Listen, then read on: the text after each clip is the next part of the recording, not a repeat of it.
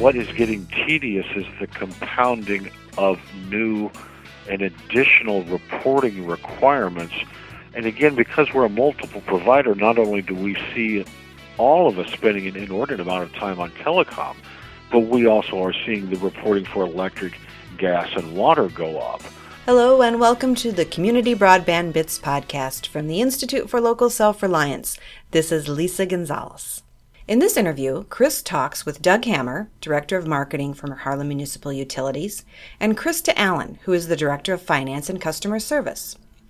They help us learn more about why reporting requirements are a very different thing for a small municipal utility than they are for giants like Comcast or AT&T, especially when the municipal utility also manages electric, gas, or another essential service. Now here's Chris speaking with Doug and Krista from Harlan Municipal Utilities. Welcome to another edition of the Community Broadband Bits podcast. I'm Chris Mitchell, and today I'm talking with Doug Hammer, Director of Marketing for Harlan Municipal Utilities in Iowa. Welcome to the show. Good morning, and thank you. And we also have Krista Allen, the Director of Finance and Customer Service for the Harlan Utilities. Welcome to the show. Thank you. So I think we should start by noting that we ran into each other at the always excellent Iowa Association of Municipal Utilities Conference, the Broadband Conference in Des Moines that happens, usually it's around March. I like to think of it as spring, but usually it's more wintry. And I've actually not been to Harlan, so can you tell me a little bit about it? Well, let's see. Harlan is located in west central Iowa. We're a typical small-town, rural Iowa community, very agriculture-based. Population is about 5,200 people. We provide electric, gas, water, and telecommunications to the city. And under telecommunications, we provide cable television, internet, and voice services. And how did you decide to get into telecommunications? This would have been about 1995. HMU was actually one of the first municipal providers in the state after the laws in Iowa changed. And HMU was also one of the first people that launched the new, for that time, DOCSIS 1.0 internet services. Wow. And the vote was passed in 1995, and I believe television and internet services were up and running by 1996. We added voice services in 2001. So we were very much an early adopter, and we used a hybrid fiber coax infrastructure, which at that time was fairly unique. We also had a fiber MAN network, too. We were probably one of the first in the country to start using that type of an architecture, and one of the first small towns to start to invest in a fiber even at that point. Well, and not only that, but you're also, you're right at that threshold. You have about 2,200 premises. I was looking on Wikipedia, or at least you do now. I don't know how many you had then, but it's very difficult to make the triple play work, particularly the cable model. So you sort of push the boundaries in multiple ways. We have, and by way of background, if they say competition is good, then Harlan is great, because we actually have 3 cable television providers serving 5,200 people, plus satellite service. We have 4 internet providers, and we have 4 telephone companies in this town. You know, most towns probably have 1, maybe 2 providers of each one of those services. We have up to 4 providers in this town. I don't remember if it was Decorah or Ames, but there's an Iowa town that's reliably chosen the most literate town in America. And I'm guessing they don't have 4 television providers there. Probably not. Like I said, it's a little unique for this market. Mediacom at the time, it was actually a smaller provider that it got absorbed into AT&T, and then the Iowa markets were spun off to Mediacom. I believe about 2000 or 2001 is when Mediacom purchased all of the Iowa properties. So they were the incumbent. We have had a telco move in, and of course you've seen the rise of Dish and Direct and the other satellite providers. And so what's been the impact on the community of the municipal's utility services? I would say that early on, because we had a lot of good support from the institutional organizations in town, the hospital was probably one of the first that was able to start to use telemedicine at that time. And, of course, the impact on the school districts that we were able to provide at that time, and again, it's all relative, a high-speed internet access. I would say the generation that has grown up in Harlan since 1995 has known nothing but broadband in this town. I don't ever recall there ever being a viable dial-up provider, and our speeds amongst all of us have always been very competitive. It's always been a very competitive broadband market. So, like I said, we've got a whole generation of kids that have always grown up with broadband here. They're used to a faster speed. We were able to do with the MAN network, we were able to help the county move data a little bit more efficiently between the main courthouse here in town and some of their satellite offices within and around the town. We had some other early people that were sharing at that time a mainframe. And they had, of course, high-speed internet access to the world, and then in between the buildings, too. So we've always been pretty much ahead of the curve when it comes to advanced business services and government integration of transfer data and sharing. We are part of the Iowa Communications Network. We were an early provider of them, giving the connection to the schools and the libraries in town. So from the very beginning, again, 1995, we have been very well connected to the world in ways that other towns are just now starting to experience. And it seems like we've saved some of the hardest questions for Krista. When we were talking in Des Moines, one of the things that I really wanted to ask you about is what it's like being such a small provider with a small staff and having to deal with the paperwork, the forms you have to fill out from the FCC, and that sort of thing. And so now I'm curious, Krista, if you can give us an overview of what sort of obligations you have as a utility. I guess we'll just start with an overview of it. Sure, absolutely. We do spend a large amount of our time on the different reporting for FCC. There's forms that are due on a quarterly basis, several that are due kind of on a semi-annual or annual basis. And we are fortunate enough to have a billing software that allows us to get a lot of the information that we need for these reports from there.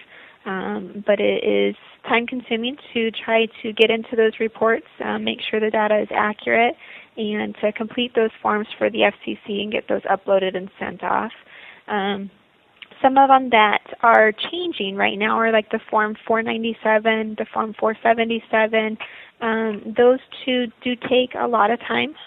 We are fortunate to have a third party who does assist us with a lot of the reporting regulations. So it kind of helps keep us on our toes and help us meet those deadlines. Also keeps us abreast of anything that's changing moving forward and helps us prepare for those changes in a timely fashion so that we can still continue to meet those deadlines. When it comes to all this paperwork, do the big providers have to do more paperwork than you, or do they have to do the same amount? I guess I'm curious if small providers are currently exempted from any of these filing requirements. We are not exempted from any of the filings. We still have to do the same filings as the larger companies do. We just don't have a designated department that handles the reporting. So the same people who answer my phones and greet my customers when they walk in the door are the same people who are working on the reporting as well.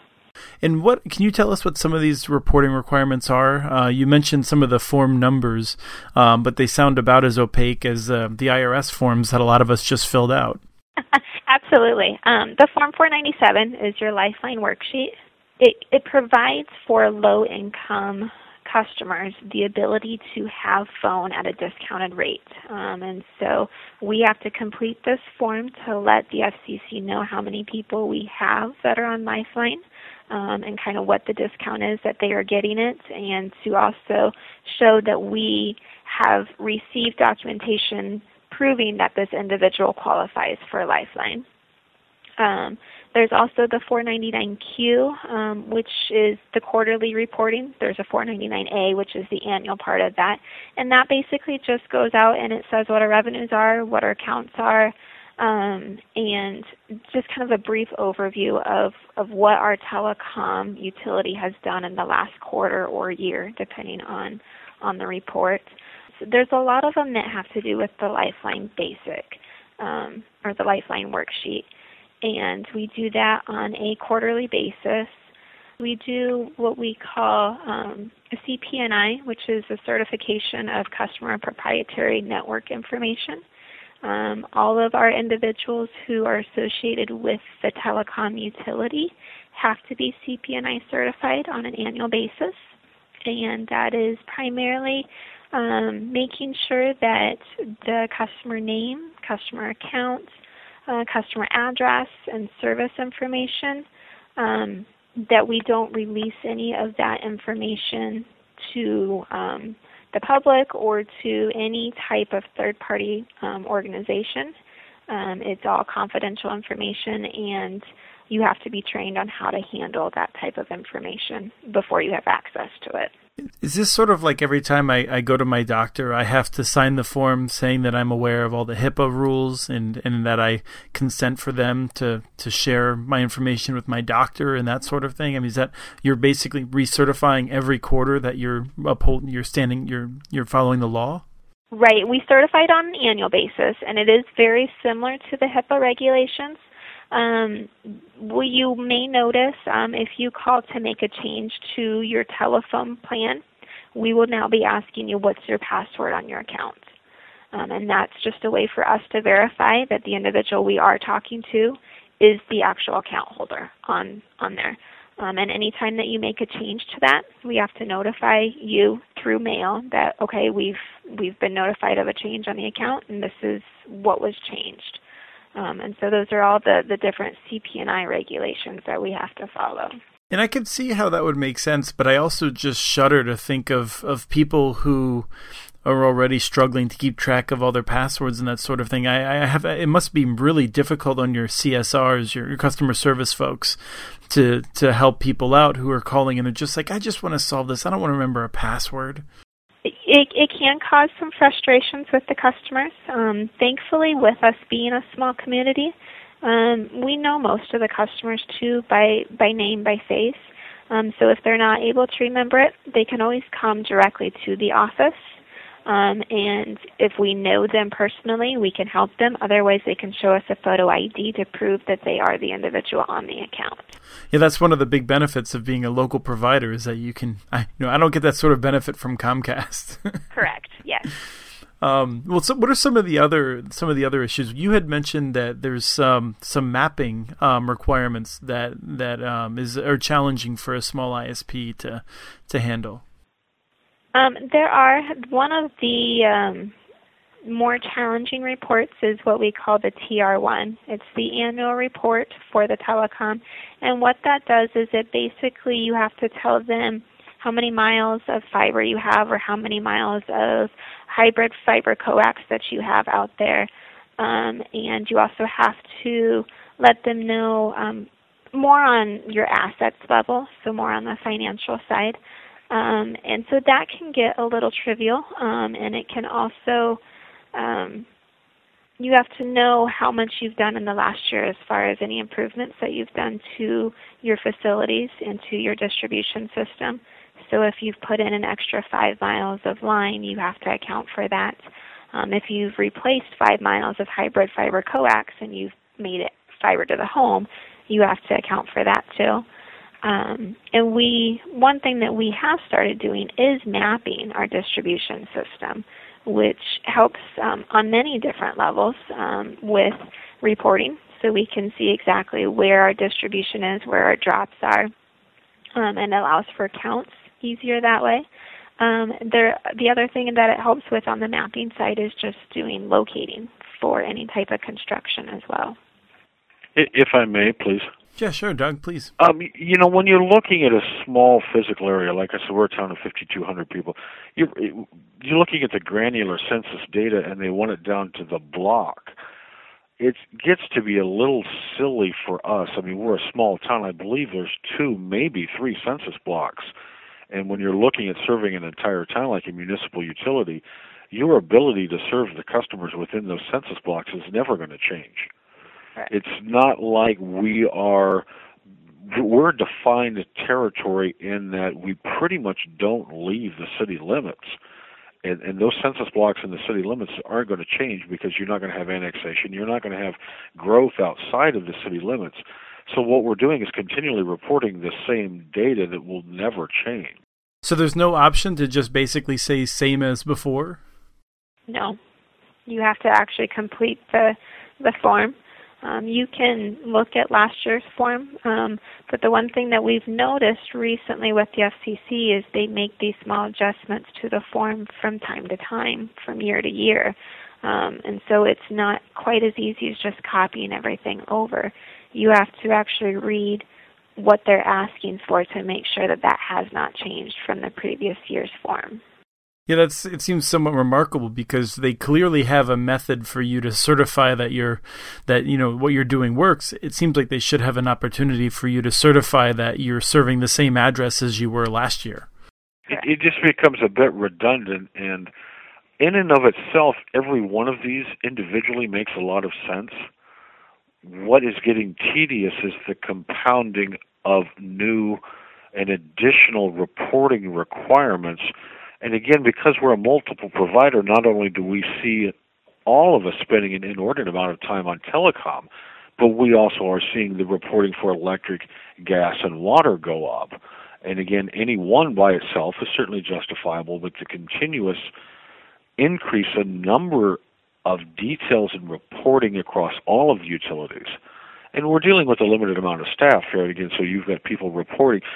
Somebody's always reporting on something somewhere within this building. And has there been any effort, or do you have any sense of a way of streamlining it? I mean, would it be simply a matter of trying to get them to require less reporting from you to make it easier? Or do you see obvious ways that they could lessen the burden on small providers? Well, I think what's required from us from an ongoing basis is different from what's required from a Comcast. And I understand when you're trying to write rules and regulations, you need to have some consistency in what you're doing. But the impact and the value of the year-to-year data gain at some point is just not worth it. Again, as a small rural community, we're actually seeing a decrease in population. So the benefit to the data that we continue to provide year to year is going to have somewhat of a diminished value because of the population. And again, it's static. It's not going to change. Some of our data may change maybe 5 to 10 customers year over year. You don't see the wide swings in the area served from us. Is there a way that they could lessen the burden on us and make a viable rule and reg? I think at some point you look at how many people somebody's actually serving over time. Has there been that much of a change? And at that point, your data is going to pretty much remain static. It's just not going to change that much. So yeah, at a certain point, a small provider below a certain threshold, it would be nice to see a lessening of the regulation burden at some point.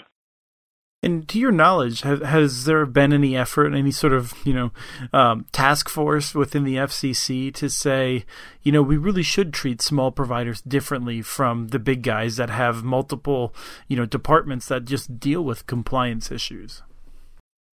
Not that I'm aware of. They're always talking about certain things in legislature, but nothing that's ever come out and actually made it very far down the pipeline. Yeah, that's unfortunately, it's one of those things that if you don't have a lot of people in Des Moines or in D.C., then you're kind of locked out of the process, I think. Well, and the one thing, too, as being a small provider, there are a lot of us that are small providers, but even when you add us all up, the number of voices compared to those for some of the larger providers, we just don't equate to that. So we don't get the same amount of recognition in legislature as some of the big dogs do. It's one of those things that I wish there was something that we could do. We're doing our best to try and raise some of the issues that small providers uniquely face, so that it's appreciated by people in office and regulators. But I'm curious if there's anything that you want to note before we end the show. There's a lot of the reports that we do on a quarterly basis that maybe we don't need to do on a quarterly basis being a small provider. There's not a lot of change from one quarter to the next, so maybe we could just do that on an annual basis or try to consolidate some of these reports so that you're not giving the same information in June that you gave on another report in January type of a mentality. Right. I think that would make a lot of sense. Doug, did you want to leave us with any thoughts? Just in terms of the uniqueness of being a small provider, one of the advantages we did kind of touch on is that you do know all of your customers. You do run into them at the grocery store. You do go to church with them. You see them at ball games. And I think a small proprietor can offer that service. But the reality of one of the other challenges we have is the financial, and that you can only amortize a piece of equipment over so many people. And so you do have some financial issues with the smaller providers that you don't see in the larger providers. You are dealing with a limited population base, and it's wonderful that communities like ours were forward-thinking and saw us at where we are today and said, look, we need to get ahead of this. And they did that 20 years ago. So I think we've been very fortunate from that standpoint. Small providers have their own unique challenges. That we don't have the economy of scale from the Comcasts and the Time Warners and things like that. But there definitely needs to be the option for these small communities that if they do choose to go down that route, that they aren't burdened by over-regulation or anything else, and that the communities can do it on their own and thrive, as communities in this country have shown for hundreds of years. If you leave them to their own devices, give them a chance to succeed, they probably will. Well, I hope so. That's sort of the driving focus of our group, is that we can make these decisions at the local level, and we'll have better results when we do. So thanks for coming on the show and sharing your experiences with us. Thank you, Chris. Thanks for having us. Send us your ideas for the show. Email us at podcast@muninetworks.org. Remember to like us on Facebook and follow us on Twitter. We are @CommunityNets. Thanks again to Person for the song Blues Walk, licensed through Creative Commons. We want to thank you for listening. Have a great day.